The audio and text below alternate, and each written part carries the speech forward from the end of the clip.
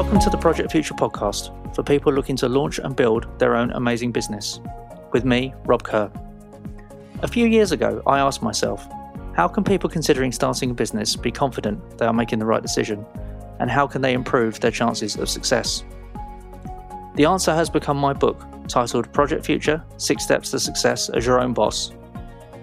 A Facebook group called the Project Future Club, where we support each other to launch and build our own amazing businesses. And this podcast, where every Tuesday a business owner shares their story, including great tips about what to do and what not to do when launching and growing a business, to empower you to make better decisions on your own journey. You'll find the show notes and transcripts at robkerr.co.uk. So, in these uncertain times, if starting a business could be the right option for you and your family, read the book, join the Facebook group, and enjoy the show. Now let's move on to this week's episode.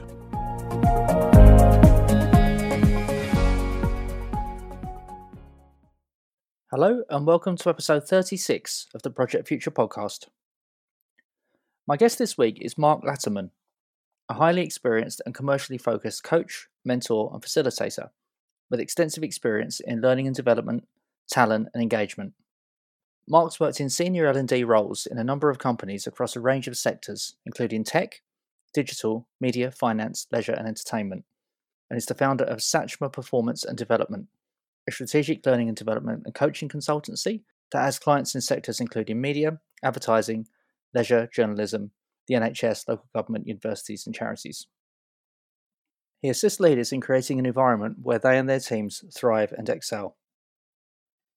In this conversation, Mark explains how he found his niche in L&D, how he trialled being his own boss before taking the leap, how he's able to work across different industries and sectors, why he always starts with the problem, not the solution, how a seemingly counterintuitive approach has helped his business succeed, why being authentic is key, how you can focus on achieving a better work-life balance, why you're probably spending more time than you think on activities that don't help you achieve your objectives, why meetings should always be outcome-driven, the differentiating factor between team success and failure, what he's doing to give back, and the best self-promotion you can do. Mark's best advice is to make sure you're doing it for the right reasons. There's lots to cover, so let's have a listen. Hi Mark, welcome to the show. Hi Rob, thanks for having me on. Now, delighted to have you here today. And so you and I have worked together in the past, and I've not had many guests at all that I've worked with in the past. So I clearly know a little bit about what you do, but I'd love to hear how you started and indeed where you are now with your business. Yeah, sure. It's always quite good to sort of speak to someone who's worked with you before. The downside of that is that I can't make up any stories because you'll know whether I'm telling the truth or not. But in answer to your question, I started off as a generalist HR person years ago, and gradually found myself gravitating towards learning and development. So although it was a generalist role, I spent most of my time in learning and development. I found the sort of the generalist part of the job less interesting and less enjoyable, sort of disciplinaries, redundancies, things like that. As I say, I sort of gradually moved into L&D, and then an ex-boss of mine moved out to Gibraltar to work for one of the gaming companies out there, and he called me one day and said, "Look, you've always wanted a specialist L&D role. How do you fancy jumping on a plane and coming out to Gibraltar to set up the learning and development function for a company called Party Gaming, as they were called then?" And I thought, fantastic. Why turn down the opportunity of a lifetime? They'd just gone through an IPO. They'd just gone into the FTSE 100, but they had very little in terms of sort of basic things that you'd expect a company of that size to have. So I went out there, set up the L&D function from scratch, stayed out there for about 2.5 years, and to be honest, loved it. It was a fantastic opportunity. It gave me a real sort of grounding in L&D, the operational side and the strategy side of things. And then I was ready to come back to the UK and move to Visa Europe, and spent 5 or 6 years there. And then I sort of ended up at Coral, which is where you and I met. Indeed. And around about that time, I was beginning to get sort of questions and people coming to me and saying, "Look, Mark, you know a bit about leadership development. We've got a we've got a beauty parade next week. Would you mind sort of coming along and fielding any awkward questions about leadership? And I was sort of doing a few of these, and then I suddenly thought, well, hold on a second, sort of maybe there might be a bit of a side hustle here. So I spoke to a couple of people about setting up my own business, not because I wanted to sort of give up my full time job, but just as a sort of a thing to do evenings and weekends because I loved it. And it was so easy to set my own business up, so I did so. And then gradually over the course of the next 2 or 3 years, the hobby, if you like, that I'd set up started to take up more and more of my time. And I found sort of towards the end of my time in paid employment that I was actually turning work down that I really Wow. wanted to do because I had a full time job. So I made the decision, well, why not give your notice in and do it full time? So lots of people have this sort of idea that they've always wanted to be their own boss. I kind of fell into it just by circumstance, and just because the hobby that I had, the enjoyment that I had, suddenly became my main way of earning a living. Yeah, I love the whole background there, Mark, of how you took that forwards. But the last point you made there about having the side hustle and then moving into, getting that equilibrium, if you like, where you thought, okay, if I can dedicate more time to this, then I can make it happen. I can make Mm, it work. mm, So that's a fascinating point, and it's something that I touch on in Project Future in the yeah, trial step, because there's no risk involved there where you've got the side hustle, providing clearly that the employer on side and such things, and it's not impacting the day job, mm, but to kind of test something in the market and see if there is demand for something that you want or you want to do, I should say, and yeah. then there is, then you know that okay, I'm onto something here, and then that's clearly the opportunity to take forwards as you did. Yeah, no, you're absolutely right, Robert. And the way you put it in the book and the way you've just put it there now sounds a lot more structured and a lot more thought through than the reality of my situation. I'd love to sort of sit here now and say yes, it was always part of my 5 year plan to sort of for the hobby to become a full time thing, but it really wasn't. It was simply just look, let's set this business up. It costs 50 quid online, and you can sort of do it in sort of a few clicks just to sort of get paid for things that I was doing for nothing. And then I had a bit of a break in the sense that someone came to me and said, we've got this client and they need a development program based around the CMI, Chartered Management Institute, level 5 diploma in leadership and management.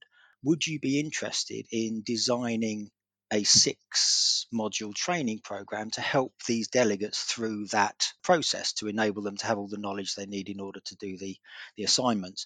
And I thought, what a brilliant piece of work. So I spent sort of evenings and weekends for weeks and weeks and weeks designing this 6 module program, and it was around about that time that I thought this is now getting to be a bit more than simply a hobby. And it was around about that time that things started to sort of take off in terms of the business. And then the thoughts began to come to the top of my mind about maybe this is something that you might want to do more permanently.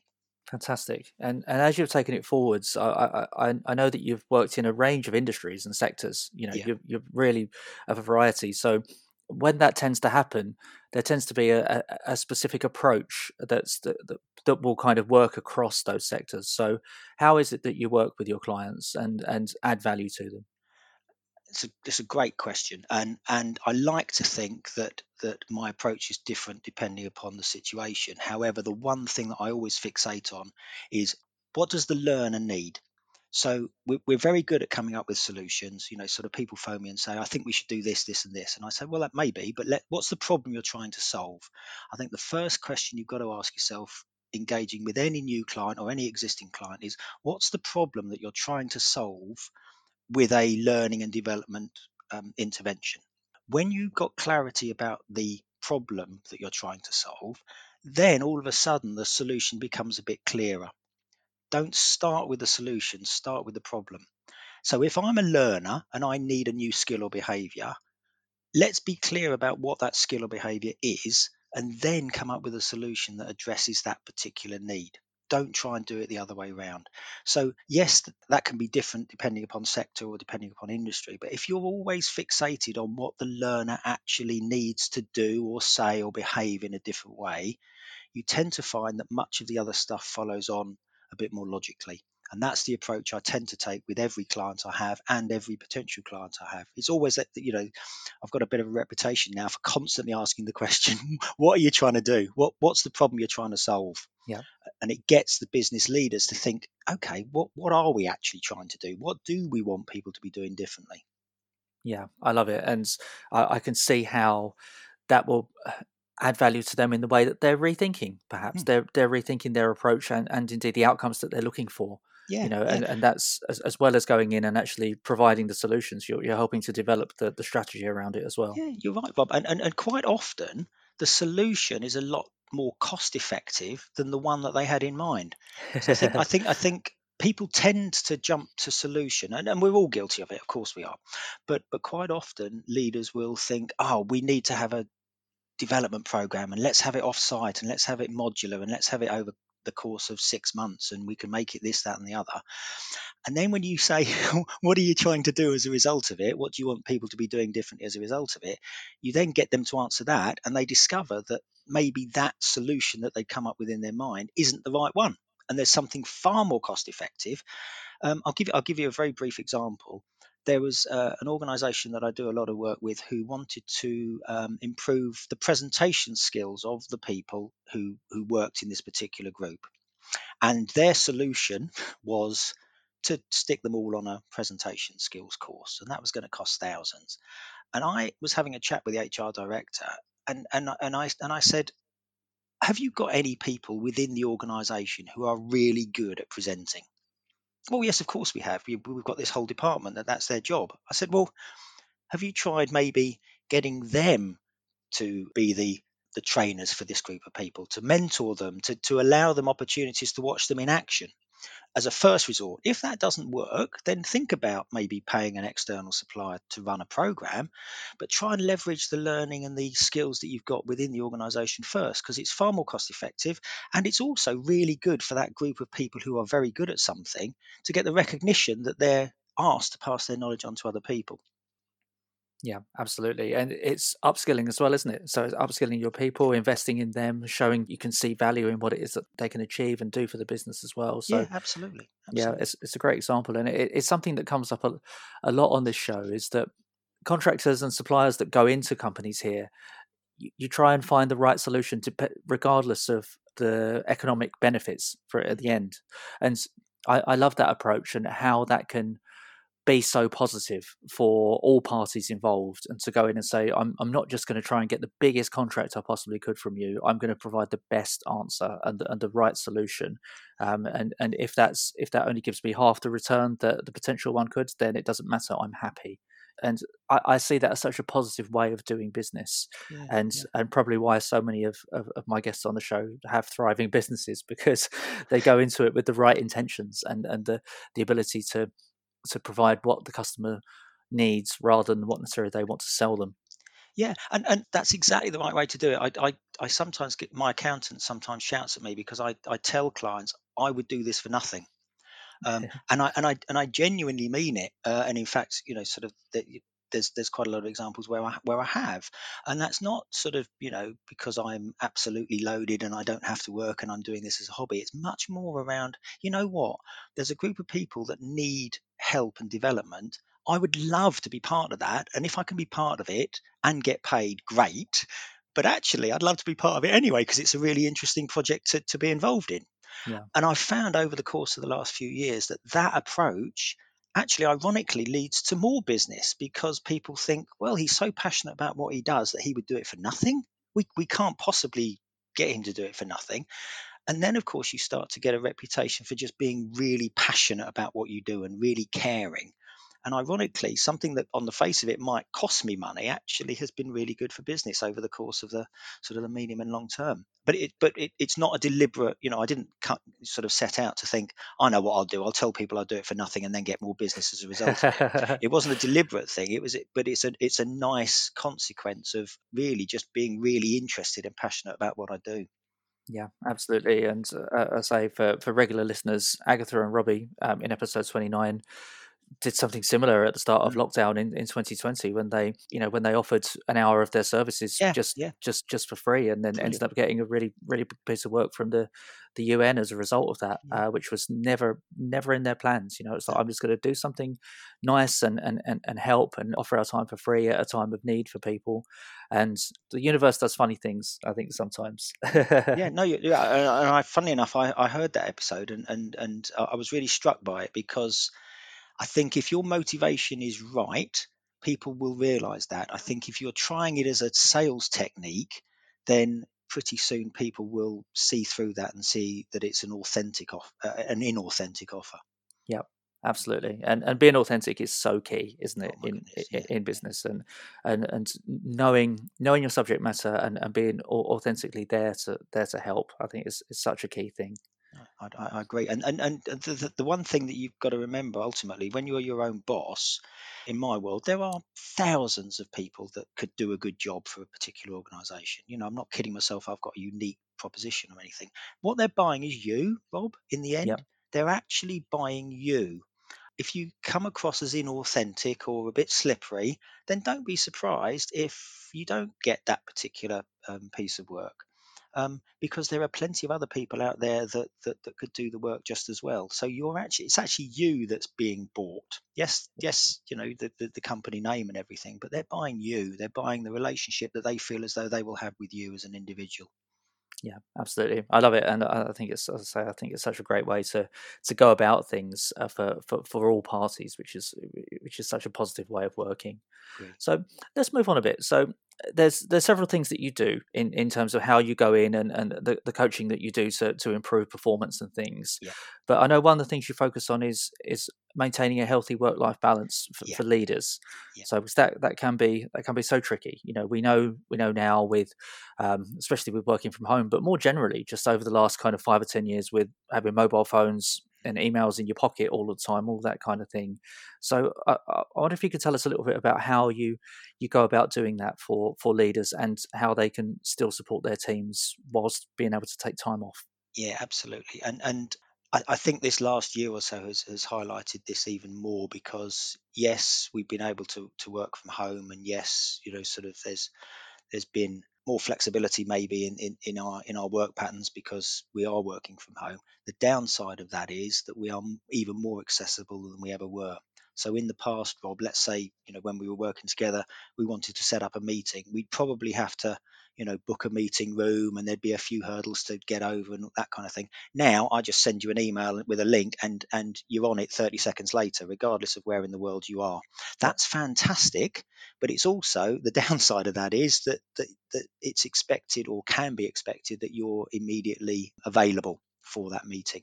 And I found over the last year that one of the things that everyone has struggled with, not just people in leadership positions, but everyone has struggled with, is the ability to be able to turn off, particularly if your workspace is also the kitchen or the living room or the bedroom.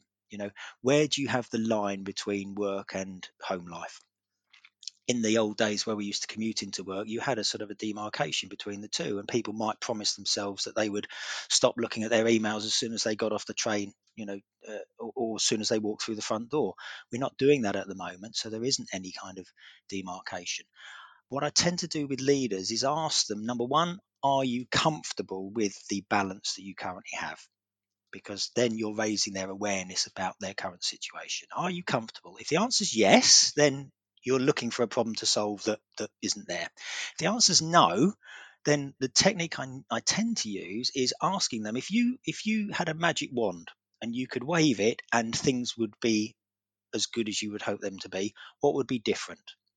And you get them to just talk through how they would like their situation to be different from the one they're currently in. And you'd be surprised some of the things that people come up with.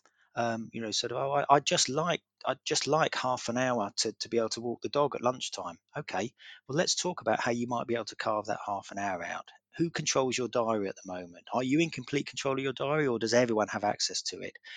Do you find it difficult to say no to meetings? Do you find that there are certain people that just demand your immediate attention? Once you get into the actual reality of their situation, you can then begin to work on some potential options in terms of addressing those issues. It's similar techniques to what you would tend to use in any situation. Raise their awareness of an issue, get them to think about what great looks like, what they would like the situation to be, explore a few options, and then get them to commit to doing something differently as a result of the conversation. Yeah, I love it, and I say there's so much you can take out of that as well, and it's like looking back to my own kind of career when I was in a kind of 9 to 5 environment there, even though it was very rarely was 9 to 5. Yeah, yeah. I was going to say, my goodness. But certainly some people's diaries, are just horrible. Mine, I did try and keep it as much as possible structured, so I can see it from both sides, but certainly you'd have some people that had a full diary, and being able to say no to meetings and carving out that time of the day, I think is so important, as is switching off. I know one of the features that's come in is that you can have out of hours. You say I'm available kind Yeah, of like eight till 6 or 8 till 6:30, whatever it may be, but at the same time it can be really tricky to as you say to say no, and especially as a leader, and if you've got a global business, as so many do. I've worked with clients in New Zealand and yeah. elsewhere over the last couple of years, where by default your working hours are going to be quite odd, and it can be so tricky to switch off. So Yeah. yeah, so many great tips there in terms of just stepping back, isn't it? It's about stepping back and looking at the overall situation, and probably indeed the goal Yeah, in no, terms of you're what. right. You're right. I run a sort of a time management program for clients, which is probably one of the most popular ones that I do actually, because it's so, as you rightly say, it's so easy to get sucked into all of these meetings and things, and there's a particular technique that's really helpful, and many of your listeners will probably be familiar with this, the Eisenhower matrix. You'll no doubt be familiar, the urgent and Yep. important matrix. And what I get people to do is actually not to think about how they think they're going to spend their time, but to actually review their last week or their last month, and then each of the activities they actually ended up doing, putting them into one of the four boxes around the urgent and important matrix. I get them to do that, and they are, to a person, every single person who does it is so surprised about how much of their stuff they do that is not important. So if important stuff is something that helps you to achieve one of your objectives, and urgent stuff is something that has a time critical element to it, it stands to reason that every task can be one of those, both of those, or neither of those. The amount of time we spend doing stuff urgently that doesn't actually help us to achieve our objectives, you'd be gobsmacked by the amount of time that people spend in activity that doesn't help them to achieve their objectives. Once they become aware of that, Rob, they then have the choice of whether there are things in the week that they can delegate to others or just say no to. Do you need to go to that meeting? Do you need to answer that email straight away? Or can you block off an hour in your calendar in the afternoon to bomb through hundreds of emails? Because meetings and emails, I would suggest, are the two things above everything else that makes our days get longer and longer and longer. And I would suggest that many people waste so much time in meetings that they don't actually need to be in, but because of the accessibility thing we spoke about earlier, they've accepted the invite and they go along even though they don't necessarily need to be there. We waste so much time in meetings and answering emails that we don't really need to. And people are amazed by how they actually do spend their time in the end once they've used that particular technique. Yeah, it's fascinating, isn't it? And I think these things are kind of developing all the time, aren't they, in terms of what adds value and what doesn't. And certainly, working in an agile environment for a few years, you kind of have the morning sessions where Yeah, you kind of get together just for 10 minutes, and if anybody's got anything to flag, that's it. You have to do it within that 10 minutes, otherwise it's not yeah, important and it's not on the yeah. list for the day. But so easily that meeting could last for half an hour or an hour, but it's stuck to 10 minutes to say, okay, we should be able to cover everything that we need to within this short time frame. Absolutely, that's a brilliant. So what I love about agile stuff is it's all done stood up as well. There's no sort of Yep. sitting around and having a chat over coffee for 5 or 10 minutes before you even start. But one of the things that I'd always encourage people to do is, instead of saying we have got half an hour for this meeting, because Zoom's great. It does it in 15 and 30-minute sort of increments, unless you sort of type it in. What tends to happen is a half-hour meeting lasts half an hour. If you say, look, Rob, you and I will meet and we need to do this one thing or these two things. And as soon as we've done those two things, we can both walk away. You tend to find that meetings are a lot quicker because it's actually focused on the output of the meeting Yeah. rather than how long the meeting's going to be. Yeah. But we say, oh yeah, we need half an hour for that. Well, no, actually, let's think about what we're actually trying to achieve. And as soon as we've achieved that, get on with the rest of your day. And that it might just be 2 minutes. It might be a very quick conversation. It may be 45 minutes. But don't let the tail wag the dog. Decide what you want to achieve in that meeting. And as soon as you've got it done, then move on. Yeah, I love it, and it makes you think about the agenda as well, doesn't Yeah. it? It brings that agenda into account because certainly for formal meetings, steering meetings, all that kind of thing. When you're getting the senior leaders around the table, they demand an agenda. They want to know what they're covering, have inputs in advance so they can prepare and all this kind of thing. And those meetings are always outcome driven, effectively, Yeah. rather than time driven. So, yeah, I love the way that how you're suggesting that can come down the chain, if you like, and should apply even on a one-to-one meeting, Yeah. and to focus on what it is that you're looking to achieve. And clearly, as you say, it might last 2 minutes or 45 Yeah. because it may take some time to find that solution. Yeah, and I think final point on this. The other thing is that we do tend to make meetings half an hour or an hour. One of the techniques that I used with a senior leader who I was coaching a couple of years back was to instead of doing the half an hour and an hour, as a first step, make it 25 minutes and 55 minutes, because psychologically, ironically, you get a lot more done because people think, oh, we've only got 25 minutes, right? Okay, we need to focus. If it's half an hour or an hour, it's a nice round number, isn't it? So you tend to sort of fill the time.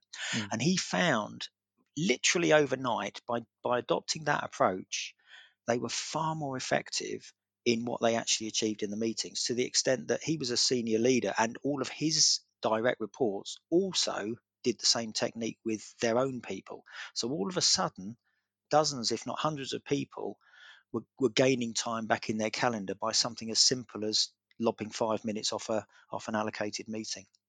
Yeah, it's so simple, isn't it? But It is. it changes the dynamic, and like so much of what we've covered today, it's stepping back, isn't it, and reflecting on what it is that you're looking to achieve. So, Yeah, no, I feel very guilty about the fact that most of the stuff that I talk about on a day-to-day basis is extremely simple.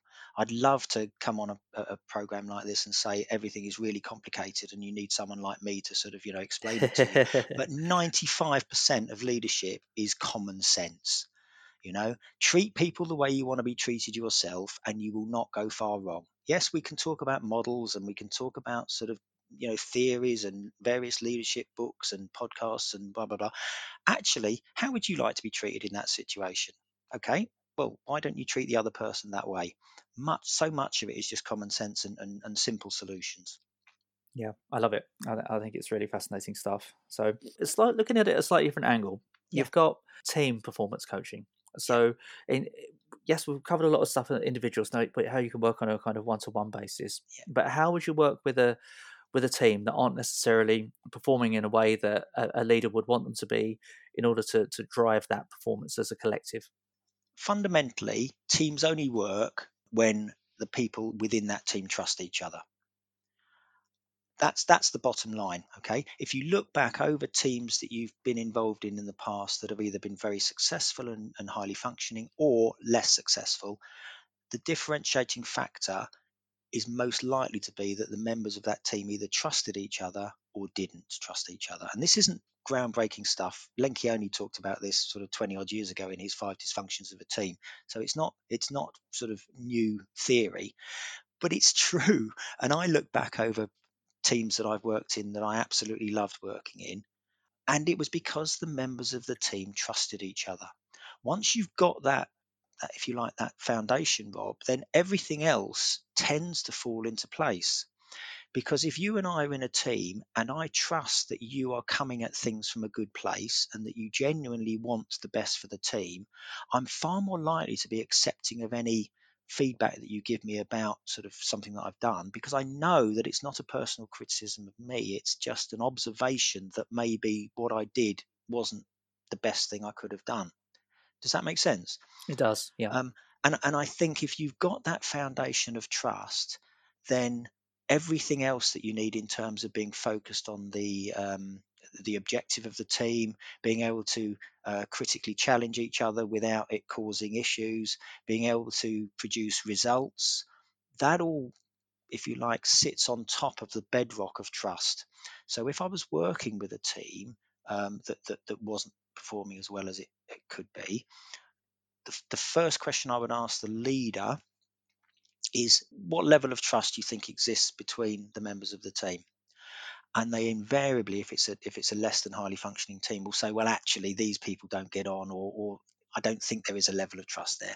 So we would spend a lot of time, both individually with the leader and also with the team itself, thinking about how you can increase the levels of trust. What's trust made up of? Why are you saying at the moment that you don't feel as though you can trust these people? What's going on? Do a bit of a diagnostic around that. Raise the awareness that trust is important at the moment. It's not at the right level, and then talk about the responsibility of each member of that team to increase the levels of trust within that team.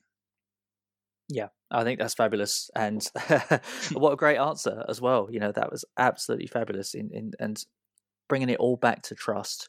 Yeah, I say having been in those environments myself, it's so key, and just looking at it in that way, and framing it in that way, and then finding the solutions to gain more trust.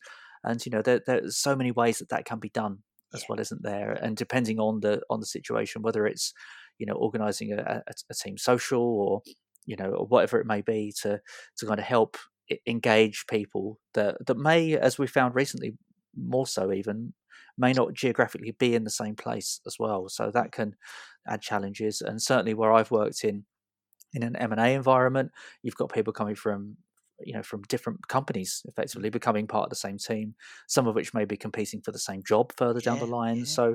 So I can see many examples of where this works and how it does all fall back on trust. Yeah. So yeah, what a fabulous answer. Yeah, I mean, you're absolutely right, Rob, and it links back to what you were saying earlier about authenticity. Mm. So if you and I work together, and you genuinely feel that if I say something, I mean it, and I'm saying it for the right reasons, you're more likely to trust me, and vice versa. If you Yep. think that I've got a hidden agenda, or I'm playing politics, or I'm not being authentic, then don't be surprised if you and I aren't a highly functioning unit, because you're going to be trying to second guess everything that I say. Yeah. Love it. And yeah, I think you've collected everything in one very nicely there, indeed, from what we've covered today. So thank you, Mark. It's been lots of fun. And before we go on to the questions, the final questions that I ask every guest, what's Yeah. the future for you? How do you see your business developing? Well, I'm at a stage now where I made a decision about 6 months ago that I wanted to increase the amount of pro bono work that I do. So I've always done sort of pro bono work, but I wanted to increase it to about 25% of my working week. And it was around about sort of 10% before. And I made a conscious decision that I would increase the amount of pro bono work that I do. And I'll explain in a second why that is. But that meant that I would either extend my working hours, which, as we've spoken about already, isn't necessarily the right thing to do, or cut down on some of the work that I was doing currently. So I sort of having made that conscious decision, I have scaled back some of the paid work that I do. I've obviously sort of kept any commitments that I had, but I've been saying no a little bit more over the last few months in terms of some paid work, because I am very keen to do more pro bono work. And when I say pro bono work, I mean sort of one-to-one coaching with maybe leaders of organisations who don't have budgets for that kind of thing. Yep. So a lot of public sector people who work in the charitable sector, who are very good and talented at what they do, but don't have budgets for someone like me to coach them. And I get just so much pleasure out of sort of helping people who are brilliant at what they do and are doing fantastic jobs in organizations that are doing wonderful things, but just need somebody like me to just bounce a few ideas off, or to just chat through some leadership or management issues that they might have. And the reason I wanted to increase it was because when I was sort of starting off in my career, I was very fortunate that I had a couple of bosses who invested a lot of time and effort in me, and saw maybe a spark of potential in me, and gave me every opportunity to grow and develop. And I promised myself sort of at that time that when I'm in a position to be able to do something like that, I want to be able to do it, and to sort of, if you like, invest my time in helping other people who maybe are sort of, maybe 10, 20 years sort of earlier in their career than I am. And I found it, well, genuinely, I absolutely love it. And the good thing about it is that I can actually say to my accountant, I'm doing this for nothing, without feeling sort of in any way that she's going to have a real go at me, because I told her sort of about the plans. But I find I get as much, if not more, out of those conversations than I do now out of some of the paid work that I do. So it's just simply being sort of, I know it sounds a little bit cheesy, but it's kind of giving back to, if you like, the universe, some stuff that I was given 30 odd years ago when I first started out. Yeah, fantastic, and it's great to have that balance, isn't it, as well? To have different types of work, different challenges to go through as well. So, Yeah, yeah. yeah, what a great thing, and yeah, congratulations to you on in terms of where you've got to, and indeed everything that you've got ahead. So, yeah, brilliant stuff. Thanks, Rob. Moving on to the 4 questions that I ask every guest on the show, I'd love you to share your best advice for somebody thinking about starting a business today. I would say, if you're thinking about setting up your own business, make sure you're doing it for the right reasons. Okay. I spend quite a lot of time coaching people who are at career crossroads. And the one thing that that I get them to consider is, are you doing this for positive reasons, i.e., to move towards something that you really want? Or are you doing it to escape your current situation, which you don't like? So you're moving away from a negative situation. If you're moving away from a negative situation, the danger is you're just going to jump from the frying pan into the fire. Yeah. If you're thinking of setting up your own business, make sure that you're doing it for positive reasons, that you've got, you know, that we talked a lot about passion, that you're passionate about what you want to do, that you've answered the question, why am I wanting to do this? Yeah. So you're moving towards something positive rather than moving away from a job, a paid job that you don't like doing. Because ultimately, one of the things I found is you've got to love what you do. If you don't love what you do, then you will find being your own boss 10 times more difficult than being someone on the payroll. You've Yeah. got to love what you do. You'll sometimes hate what you do, or hate, the situation, because it's ultimately it's all on your shoulders. But in order to get you through, you've got to absolutely love what you do. So if you're thinking about setting up your own business, ask yourself the question, why is it that I want to do this? And make sure that you're making that transition because it's something you desperately want to do, rather than simply trying to escape something that you're not enjoying at the moment. Yeah, that's a great point, and there's so many ways that that can be done as well. In terms of looking beyond the obvious, I think it can be so easy to just go and start a business in something precisely what you've done before, whether you've Yeah, enjoyed it or not. yeah, And to be able to kind of just take a step back and go, okay, it's the whole ikigai thing, isn't it? yeah, In yeah, terms of what do I know, what can I be paid for, but to look at it and find a creative solution that does factor in your experience. It does factor in your skills and what people know you for, but then also adds that really personal element to it of what you get out of it yourself and what you'll enjoy. So yeah, yeah, it's absolutely. a Yeah. great answer. So what do you know now that you wish you knew back in 2014 when you started your business? I think something that's been reinforced, rather than something that, it's not necessarily something I didn't know back in 2014, but if you do a great job, people will recommend you. So I would say to myself 7 years ago, you don't have to be a brilliant self marketeer, because that was the one thing I was thinking about. Oh, I'm not very good at networking. I'm not very good at sort of self promotion. Actually, doing a good job is the best self promotion you can do. You don't have to be the type of person that can walk into a room full of strangers and within 5 minutes have 100 business cards and given 100 business cards out. So I would say to myself from 7 years ago, don't worry about referrals. Worry about doing a fantastic job for the client you've got in front of you.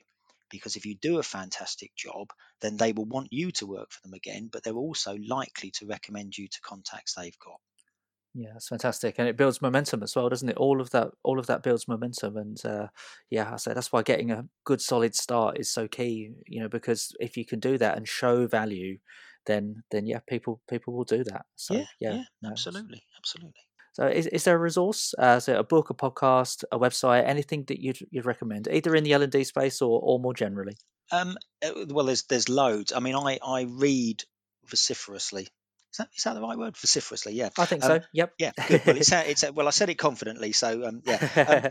I set myself a challenge of reading 4 books a month at the start of 2021, and I'm actually ahead of schedule at the moment. At least one of those books a month is a business book. I devour books about leadership, about all things to do with sort of psychology. And I suppose in terms of specifically around sort of setting up your own business, leaving aside your own book, which you'll recall a conversation you and I had about 3 months ago, where I said I wish I had this book 7 years ago when I was setting my own business up. So on the assumption that it's a given that your book will be on that list, I think the other book that I would recommend for people who maybe are a bit concerned about how well they might be in terms of self promotion and in terms of networking. Where do I get clients from? I'm not the type of person to be sort of out there. There's a book called Never Eat Alone, which is by a chap called Keith Ferrazzi, and it's a brilliant book. It really is. He talks about networking, but he basically comes at it from the point of view of, don't look at networking for what you can get out of the relationship. Think about networking in terms of what you can provide the other person in the relationship. Yeah. And I thought that was a wonderful way of looking at networking. So rather than thinking, oh, I need to network in order to get loads of business, actually, it would be good to network because I can provide things for other people that would be helpful to them. And you tend to find, and one of the main sort of points in the book is that by doing that, then it becomes a reciprocal arrangement rather than sort of you bleeding someone else dry or vice versa. It's a really, really good book. And I read it sort of around about the time that I was thinking about setting my own business up because, as I say, self promotion wasn't one of the things that I was necessarily particularly good at. So that would Yeah. be a book that I'd recommend. The other one that I read last month is Matthew Syed. He's a great writer, and no doubt you'll be familiar with him. He was a table tennis player for Great Britain, but he then became a Times journalist and has written 3 or 4 fantastic books. His latest one, Rebel Ideas, is excellent. Talks about cognitive diversity, and it's just a brilliant read. He's got a really great style. It's not in any way sort of, you don't need to be an expert in leadership or management to read it. He just tells stories that illustrate the points that he's trying to make, and it's a brilliant, brilliant book. Fantastic, and yeah, two brilliant recommendations, and certainly going back to the Keith Ferrazzi book, everything that you said there and how it links to the trust, authenticity, and simplicity as well, Yeah, in terms of bringing those elements into it. That everything that you were saying as you spoke there, I was thinking about earlier on in the conversation where you said about how you focus on what the learner needs rather than necessarily what the solution needs to be. yeah, So I can see how that all kind of builds together yeah, and how yeah. you've taken that forward. So no, brilliant stuff. And is there a guest that you'd recommend for a future episode of the show? Yes, absolutely. There's a lady we've known each other sort of 10 or 12 years now. Her name's Preethi Nair, and she has got an absolutely fascinating story. And I'm not going to spoil it for you or your listeners by telling you anything about the story. I'll let her tell it because she will tell it sort of 100 times better than I could. But she basically set up her own business quite a few years ago, which is a storytelling business. She's written a number of books.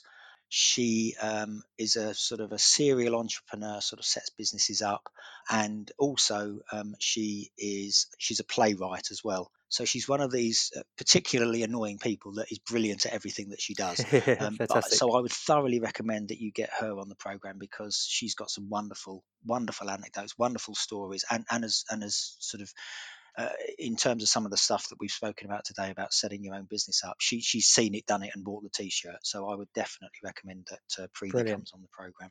Well, what a fantastic recommendation. I think that's absolutely fabulous. And I love storytelling. And I think it's so important to business and how we're taking business forward. So, Absolutely. yeah, Yeah. brilliant, brilliant stuff.